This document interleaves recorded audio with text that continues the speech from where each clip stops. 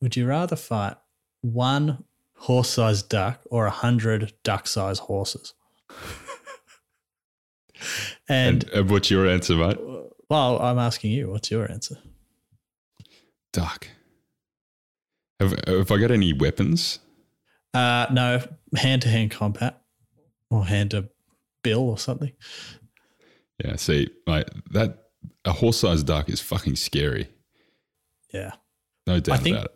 Yeah, I think a lot of it depends on what height you're measuring the shoulder of. Are you measuring shoulder to shoulder with the duck and the horse? Because that's a really big duck if it's body to body. But if you're measuring head to head, it's actually a bit smaller on the scale, you know? But mate, have you seen a duck running at you at the lake?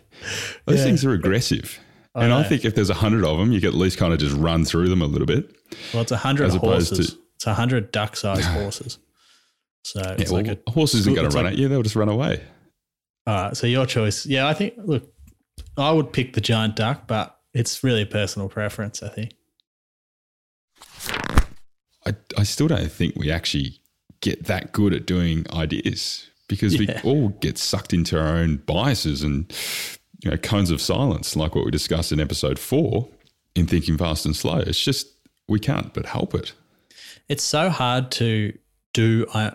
The biggest thing I've found, it's a lot harder to get your ideas done and find out if they're any good quickly than it seems. It takes a long time to get them up and going and to try them out and to really figure out if they're working or not. It sounds simple, but it just isn't. Yeah, you can't slap an innovation poster up on the wall, mate.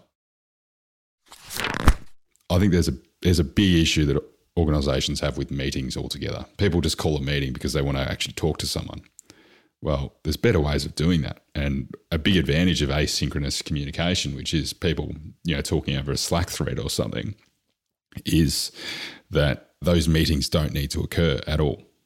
Needing to answer things urgently, quite often things that are urgent aren't important in the first place. And if they genuinely are important, then how have we got here? There'll still be urgent things.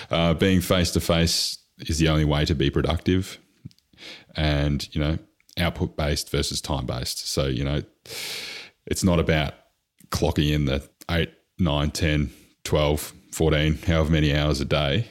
It's about what is actually done. And there's a definite big drop-off that happens after putting in too many hours. That is certain.